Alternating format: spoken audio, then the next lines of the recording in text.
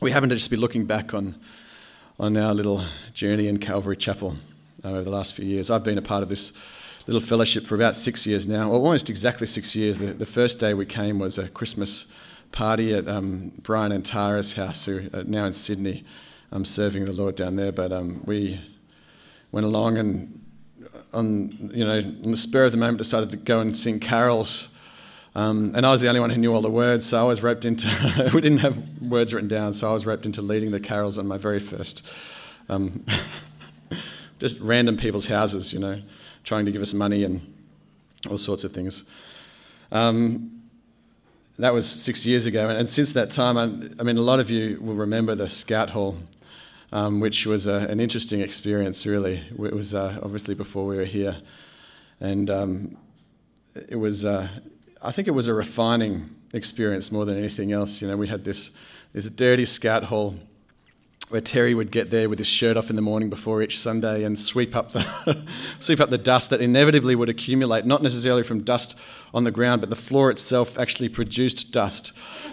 And then someone had a really bright idea of trying to paint the thing blue to kind of settle the dust down, and it didn't work. So then it was blue dust.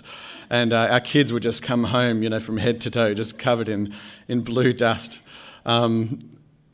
Compared to here, we have air conditioning. Jesse just came and flicked on the switch because we were feeling a little bit warm. And back in the Scout Hall, it was like being in a tent. And we had this patio heater. It's probably still in there, actually, this patio heater, which would just crank on the gas. It's supposed to be for the outside, which it pretty much was. And so you'd have these little huddles of people underneath the patio heaters listening to the sermon in winter. And in summer, nothing you could do other than get an ice cream afterwards. That and trudging through the mud between the kids' church and the hall. It's fun just to think about what God has provided for us, I think, here. How good he's been to us. And it's obviously not just about the physical things, One of the things we've never wanted to focus on in our journey as a church, as a fellowship of believers, is numerical growth.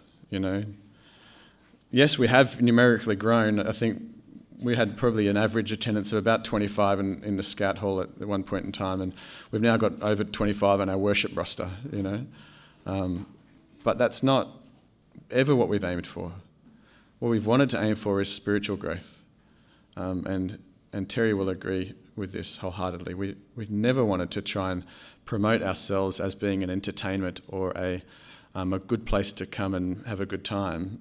We want to really advertise ourselves as a place where we come and get fed spiritually, get deeper into the Word, get closer in our relationship with Jesus, and we encourage each other along the way. And an inevitable consequence of that will be that hopefully like-minded Christians will be added to our number as they move into the area or whatever. We're never interested in church poaching. That's not something we want to do. But if we're really doing our job, our numbers should be swelling not with people coming from different churches. It should be swelling with people who have never been to a church before. Or if they have, it was when they were a kid a long time ago. Or they've been backslidden for 10 years and they've heard the gospel fresh from one of us. And we've invited them along because they've responded. That's how our numbers should be growing. And so that's my prayer. So thinking about all this, and I came across Romans chapter 12 this week, and I think it really addresses a couple of key questions. And number one is, what does it mean to live a holy life? And related to that is in the context of the church, what does the church look like when we're doing that? What do we look like to people on the outside? And I guess also in there as well is a little part about determining the will of God, which is a question I think, what should we be doing with ourselves? What is my unique calling? So with that in mind, let's read from Romans chapter 12. I'm going to do something a bit different today. Would you mind standing with me while we read? I kind of like this tradition. I've never done it before. I've had it done, and I've always enjoyed it. A bit of reverence. Romans chapter 12. We're going to read from verses 1 through to verse 13. I beseech you, therefore, brethren, by the mercies of God, that you present your bodies a living sacrifice, holy, acceptable to God, which is your reasonable service. And do not be conformed to this world, but be transformed by the renewing of your mind, that you may prove what is that good and acceptable and perfect will of God. For I say, through the grace given to me, to everyone who is among you, not to think of himself more highly than he ought to think, but to think soberly, as God has dealt to each one a measure of faith. For as we have many members in one body, but all the members do not have the same function, so we, being many, are one body in Christ and individually members of one another. Having then gifts differing according to the grace that is given to us, let us use them. If prophecy, let us prophesy in proportion to our faith. Or ministry, let us use it in our ministering. He who teaches in teaching, he who exhorts in exhortation, he who gives with liberality, he who leads with diligence, and he who shows mercy with cheerfulness. Let love be without hypocrisy. Abhor what is evil, cling to what is good. Be kindly affectionate to one another with brotherly love, in honour, giving preference to one another, not lagging in diligence, fervent in spirit, serving the Lord, rejoicing in hope, patient in tribulation, continuing steadfastly in prayer, distributing to the needs of the saints, and given to hospitality. Good to bear Terry and Lindy and the kids in mind. We saw a little Facebook message. They'd arrived in the States, but it wasn't necessarily simple. They were on a red-eye flight, which is always a bad idea with lots of children. And I think somewhere along the way, Kobe got his finger stuck in an escalator and got rubber burn, which only Kobe would do. And so he's been dealing with pain for the first half of the plane flight out to the States, keeping everybody up on the red-eye flight. And I've been that parent, and it's not a fun place to be. And then they got to, I think it was Terry's brother's place in LA, and Kai tried to jump on an exercise ball, and I say try because he failed and landed on his head and was knocked unconscious for a good couple of minutes. Doesn't remember the flight, doesn't remember anything, or didn't for a good hour or two. So I think he's coming to now. So I imagine probably Satan doesn't really want them to be enjoying their holiday. He doesn't want them to be refreshed and to come back and be ready to teach us. So just keep them in your prayers because, those boys, I'll tell you what, they're full of energy. I love them dearly, and I just, my prayer is that they just are so refreshed and ready to come back and to keep serving in the way that they do diligently. Just a bit of a background on Romans very quickly because we don't want to take forever on it, but obviously the author is Paul. The recipient is, as the name suggests, the church at Rome. The letter was given to them via Phoebe, and it was written in about AD 56, which is when Paul was on his third missionary journey. Interestingly, he was in Corinth when he was writing this letter, which is important later on, as we'll see. But basically, you could divide the book of Romans up into 5 different sections. There's Romans chapter 1 to halfway through chapter 3 is sin. From halfway through 3 to the end of chapter 5 is salvation. From Romans chapter 6 to the end of chapter 8 is sanctification. From Romans 9 to the end of chapter 11 is sovereignty. And all of that together could be lumped in together as one section, and that is doctrine. It's really the constitution of the church. And then from there, as we see from chapters 12 and onwards, we see the application of that doctrine. And that's just where we come into Romans, into chapter 12. We've seen everything that's gone on, the reason for everything that we do, and now we find out how we're to go about doing it. So in verse 1, I beseech you therefore, Paul is literally saying here, I am beside you calling. I am beside you calling. So I am beseeching you, really, by the mercies of God, that you present your bodies as a living sacrifice. I love what John Piper says about this. He says, we respond to God's mercy, and then we worship, and then we show other people mercy. We've got to get this order right. If we're trying to show other people mercy without responding to God's mercy in worship, we're going to fail. So let's go back and just have a bit of a review of the story of redemption. We know that from earlier in Romans and from the whole of the Old Testament that the temple service really revolved around sacrifices. And there were all types of sacrifices. There was burnt sacrifices, grain, peace, sin, guilt. But the most important of these, the most important kind of idea in all of this was that there was a sacrifice that was an atonement for sin. It took the judgment from the person and placed it onto the animal. And we know from earlier on in the book of Romans chapter 3:23 says, "For all have sinned and fallen short of the glory of God."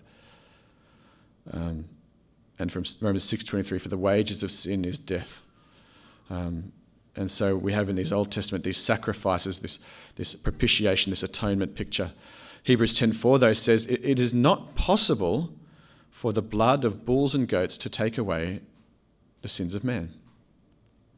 So it never was possible for the blood of sins and goats to take away man. And really what we see in the Old Testament is this foreshadowing of what Jesus would do on the cross. Romans 3:20 says, "Therefore by the deeds of the law no flesh will be justified in his sight, for by the law is the knowledge of sin." In other words, our knowledge of sin really, it condemns us. But now the righteousness of God apart from the law is revealed, verse 21 of Romans chapter 3, "Being witnessed by the law and the prophets, even the righteousness of God through faith in Jesus Christ to all and on all who believe. For all have sinned and fallen short of the glory of God, being justified freely by his grace through the redemption that is in Christ Jesus, whom God set forth as a propitiation by his blood through faith to demonstrate his righteousness, because in his forbearance God has passed over the sins that were previously committed." And God demonstrates his love for us in this, Romans 5:8, that while we're still sinners, Christ died for us. And what we see here is Jesus is choosing obedience. He said, "Here I am," in Hebrews, it records what Jesus had said previously. It says, "Here I am, it is written about me in the scroll, I have come to do your will, my God." Jesus' purpose on earth was to do the will of the Father. "I glorified thee on earth," John 17, "having accomplished the work which you gave me to do." And all these things he does to the glory of God. Recall the story of Jesus in the Garden of Gethsemane. He says, "Father, if there's any other way that you can do this, that you can achieve this sacrifice, then take this cup from me."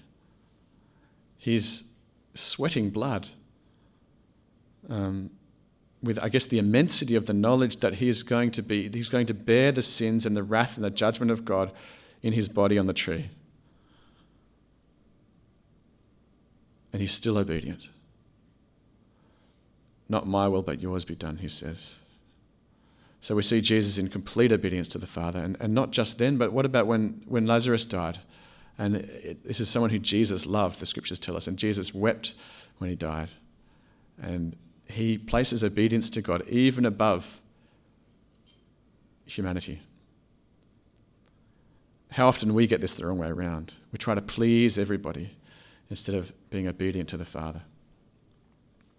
But the paradoxical thing is as we are obedient to the Father, that's what works out best for humanity anyway, isn't it? Eventually Jesus is obedient to the point of death. Yes, even death on a cross, and he's still completely selfless. Do you remember he's there on the cross and he's asking John, just look after Mary. He's dying on the cross. He says, "John, just look after Mary." I love that verse where Paul says, "Imitate me as I imitate Christ." We're called to imitate Christ. Recall at the end of John's Gospel where Jesus is in his resurrected body and he's chilling out with the disciples. I love that picture of Jesus coming back, holes and all this going on, and he's just hanging with the disciples. Just picture yourself there for a second. What a trip out, hey? This guy who you saw crucified is now hanging out with you and teaching you. Do you remember he says, "Peace be unto you," because they're terrified when he walks in. They're like, it's a ghost. Peace, peace. And then again he says, "Peace be unto you," a second time. He's already said peace. Why does he say peace a second time? I think it's because it's what he's about to tell them. He says, "As the Father has sent me, so I am sending you."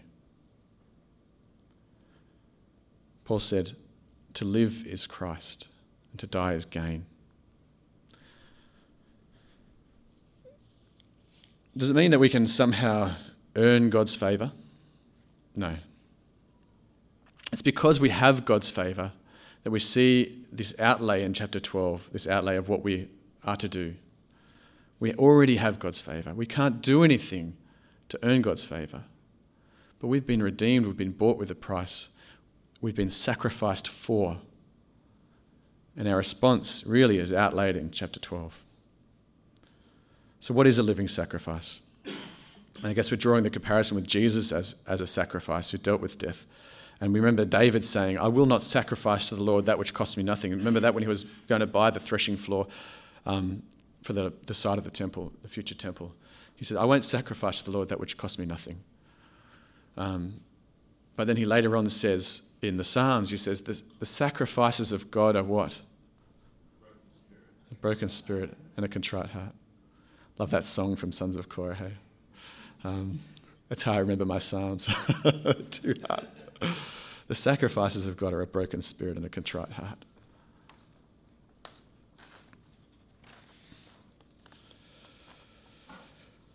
Present your bodies as a living sacrifice, holy, acceptable to God, which is your reasonable service. Invariably, we will sacrifice for the things we value. For example, if I want to play sport, I'm going to sacrifice my time. If I want to get fit, I'm going to sacrifice my sleep in the morning. Looking at Kendall, because she's been up at, I think last week she was up at 5:30 in the grass. It was raining, face in the grass, doing push-ups and sit-ups. And I mean, that's a sacrifice.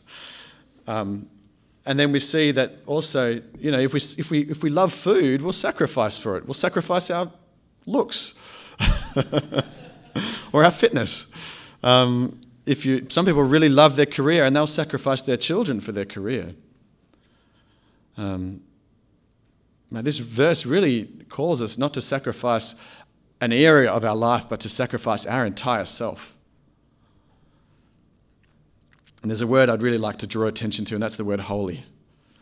The other word is acceptable, which would probably be better translated as well-pleasing. We already accepted in God's sight.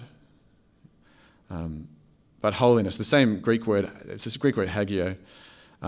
It's used to translate, in the Old Testament, the word for holy is kadash in the Septuagint, which is the Greek version of the Old Testament that was written, and it was there in the time of Christ. So it's really useful for us to have the Septuagint because it helps us to understand the way that the Greek world at that time understood the Old Testament scriptures. And so it gives us these parallel words.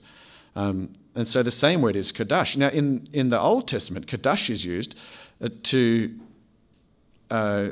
describe the priests and what they do, and pots and pans, of all things. So how are we supposed to be holy like a pot or a pan, is my question. And really, holiness means being set apart for God's use. That's what it means. Set apart for God's use. I think the danger is being like the young fellow who had a girl that he was interested in and wrote her a letter and said, I would climb the highest mountain for you. I would swim the widest ocean for you. I would fight the fiercest monster for you to be by your side. And I'll see you Thursday if it's not raining. How easy it is to offer lip service to being wholly committed to God. I have been so convicted this week as I'm studying. So many areas of my life that I haven't yet handed over or that I have and have taken back. I love this quote from John MacArthur. The cost of true greatness is humble, selfless, sacrificial service. The Christian who desires to be great and first in the kingdom is the one who is willing to serve in the hard place, the uncomfortable place, the lonely place, the demanding place, the place where he is not appreciated and may even be persecuted. Knowing that time is short and eternity is long, he's willing to spend and be spent. He's willing to work for excellence without becoming proud, to withstand criticism without becoming bitter, to be misjudged without becoming defensive. Oh, it's tough. And to withstand suffering without succumbing to self-pity. So we see in verse 2, do not be conformed to this world, but be transformed by the renewing of your mind, that you may prove, and I think a better word there is discern. The ESV says discern. And I think if you really take it in context, we need to really use the word discern there. Be transformed by the renewing of your mind, that you may discern what is the good and acceptable and perfect will of God. The world that it speaks of here is really the system that is designed to make people happy without God. And in the times of Rome, there was a system, there was a whole bunch of different things. There was other foreign gods. And do you see the parallel today? Is there a system in this world which is designed to make people happy without God? You could think of 100 things. Sport, TV. Not that these are bad things inherently in themselves, but they distract us from the path that we're on if we're not in the Lord. The question is, do you want to know what the will of God is for your life? Do I want to know what the will of God is for my life? And a lot of Christians struggle with this question. And if you don't struggle with this question, you probably should. I probably can tell you what the will of God is for your life, and I'm not going to say anything radical. It's to follow Jesus. Yeah. But you probably want something more specific, which I'm not going to give to you. I'll give you some ideas. We're about to get into this little section now on spiritual gifts. I don't think it's a mistake that it's very nicely couched between these two sections. If you look before the spiritual gifts and after the spiritual gifts, there's number one, a call to humility just before, right? And just after, what does he talk about? Can you see it? Much like Corinthians, love. He calls people to love. How easy it is to become puffed up and proud with the spiritual gifts that God has liberally given. Verse 3, for I say through the grace given to me, to everyone who is among you, not to think of himself more highly than he ought to think, but to think soberly as God has dealt to each one a measure of faith.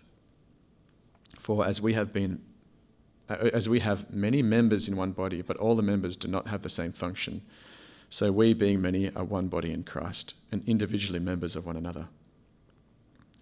I think the word members, and actually most of the translations still use the word members, is a little bit clunky. What it's referring to here is not members of a group. It was never used in that. The word members has never been used in Greek in that context as members of a group. It's talking about parts of a body. Okay, it's not members of a group. It's parts of a body. And I don't remember ever using the word member in conversation in that way. You just imagine kind of play school, and the kids come. The kids come along and we're like, okay, kids, we're going to learn about the members of our body today, like heads and shoulders, knees and toes. No, it's talking about the parts of our body. So substitute it in there. As we have many parts in one body, our arms, our legs, or organs, you could say, I guess, but all the parts do not have the same function. So we, being many, are one body in Christ, and individually parts of one another.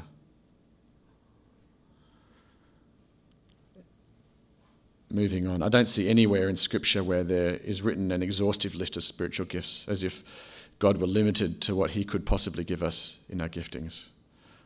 Instead, we see these lists that are kind of lists of examples of what a spiritual gift might look like. Having then, verse 6, gifts differing according to the grace that is given to us, let us use them. If prophecy, let us prophesy in proportion to our faith. Or ministry, let us use it in our ministering. He who teaches in teaching, he who exhorts in exhortation, he who gives with liberality, he who leads with diligence, he who shows mercy with cheerfulness. The word gifts is the Greek word charismata.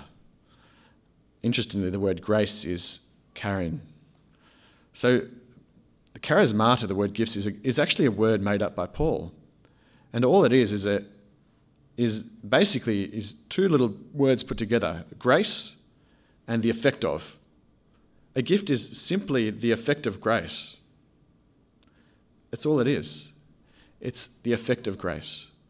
So having then the effects of grace according to the grace that is given to us, let us use them. They are given purely by grace. The very word that's what it means. How can we be proud of the gifts that we have, or puffed up, or think more highly of ourselves when they're purely given by grace, not by merit, as if we could deserve anything that God gives us?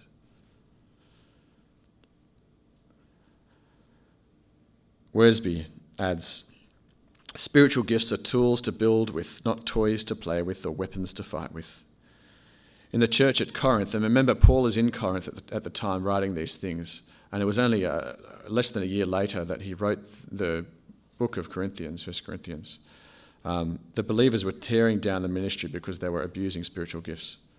They were using their gifts as ends in themselves and not as a means toward the end of building up the church. They so emphasized their spiritual gifts that they lost their spiritual graces. Let me read that again. They so emphasized their spiritual gifts that they lost their spiritual graces. They had the gifts of the Spirit, but were lacking in the fruit of the Spirit. Love, joy, peace, patience, kindness, goodness, gentleness, faithfulness, self-control. Verse 9, let love be without hypocrisy. Abhor what is evil. Cling to what is good. Be kindly affectionate to one another with brotherly love. Literally, have this family love for each other with brotherly love.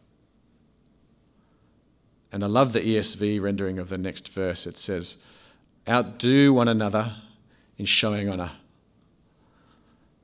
Outdo one another. Imagine if we did that. Imagine what we'd look like. Not lagging in diligence, fervent in spirit, serving the Lord. And this is what the church should look like.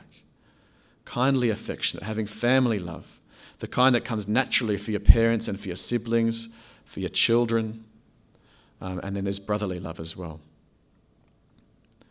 Can you imagine the impact of a group doing this, that a group doing this would have on the people around them?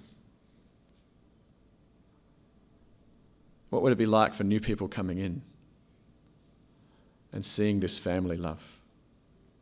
But it's only part of the story. Let's tie it back into what came immediately before. We have this big list of gifts, and we're called to use the gifts that God has given to us to serve our brothers and to reach out to those who don't know Jesus.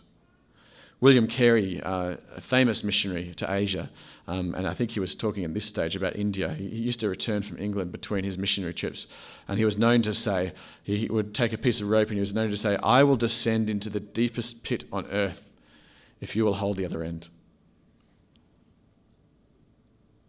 And I think we need to be on one end of the rope. We either need to be holding the rope or down in the pit. Need to either be a goer or a sender. Serving Jesus is not about geography. It's not about where you go, per se. Some are called to move around and to do new things. I mean, look at one of my heroes, William MacDonald, who never was a pastor of a big church, has had an amazing impact in terms of his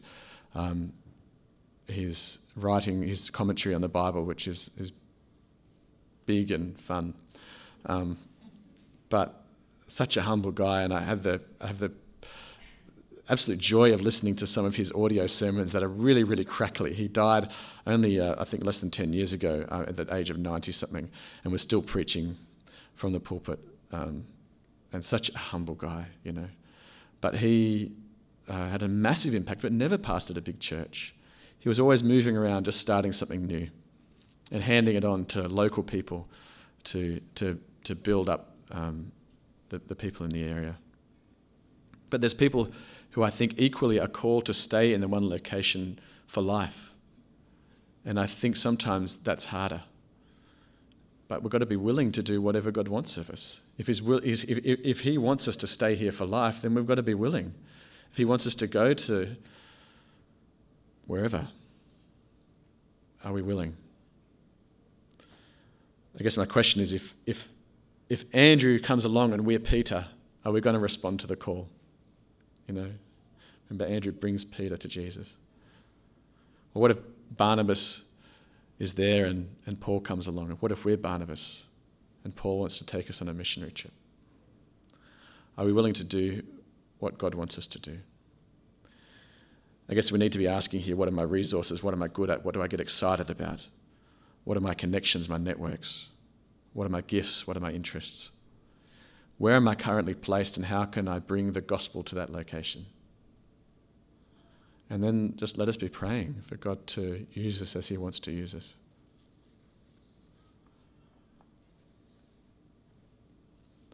But we know that these things happen not by might, not by power, but by the Spirit of God.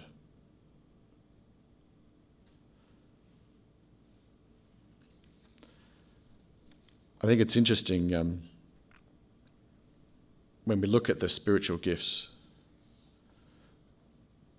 the gift of prophecy, which is really, in the Bible, it's foretelling or forthtelling. It's either telling something before it happened or telling something to someone in front of their face about God. We can still do that today. Still tell people about the truth that we find in Scripture. Prophecy must always match with Scripture. In our ministering, that word ministering, a little bit of an older word, but really it means serving. It's just the word service. All these gifts, exhortation is beside calling. It's coming alongside someone. Exhortation. There's really nothing fancy in any of this. It's just being faithful to what God is calling us to do day by day.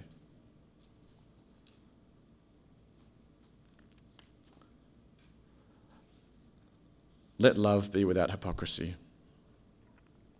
Abhor what is evil, cling to what is good. Be kindly affectionate to one another with brotherly love, in honour, giving preference to one another, not lagging in diligence, fervent in spirit, serving the Lord. Rejoicing in hope, patient in tribulation, continuing steadfastly in prayer, distributing to the needs of the saints, and given to hospitality. So the three questions we had. Number one, what does it mean to live a holy life? It means being set apart for God. What does it look like when the church is doing this? What will be the result of it? The result will be that we are living in love with one another, that we're expressing our spiritual gifts, that we're seeking God for the direction he wants to lead us in, that we're supporting people to go, and that we're willing to go ourselves. Think about all the things that are going on in our church at the moment, with Stian and Trine ready to go to Jordan. What are we going to do for them? Are we going to hold the rope? It's a tough place to go, you know. And I know they've copped it, I don't think they mind me saying, they've copped a bit of flack from some of their parents at their public school. Like, is that safe for your children? You know, they don't have the same mindset, but we do. We know that it's a valuable thing. We can support them in prayer. We can support them if God leads you in finances. We can support them in just offering words of encouragement, writing an email, whatever it is. But what about what else is going on in the church? We have a strong connection with Christian Surfers, and we have since we started, really. I love what these guys do. And I think not only that, we've got the Campus Crusade guys, who are doing a wonderful ministry in the university here. And what can we do to support them in the ministry that they're doing? How can we hold the rope for them? They're in there at the coalface, but they need our support. They need our prayer. They need us to be sending them continually in affection, in brotherly affection. And we all have our personal ministries as well. Our ministry, my ministry at work, is really to treat my patients as best I can, and when I can, share the gospel, which happens sometimes. And it's a privilege when it does. So I'd appreciate your prayers in that. What is it that you need help with? Why don't you let people know what you're up to, what God's doing through you in whatever workplace or school place or whatever it is that you're doing. Finally, verse 12. Rejoicing in hope, patient in tribulation, continuing steadfastly in prayer. That's convicting for me. Hey, steadfastly in prayer, amen. There's times when, my prayer life is pretty good. There's times when it's really not, Oh, God, convict us to have a better prayer life. Distributing to the needs of the saints. And I love this bit, given to hospitality. Let's pray.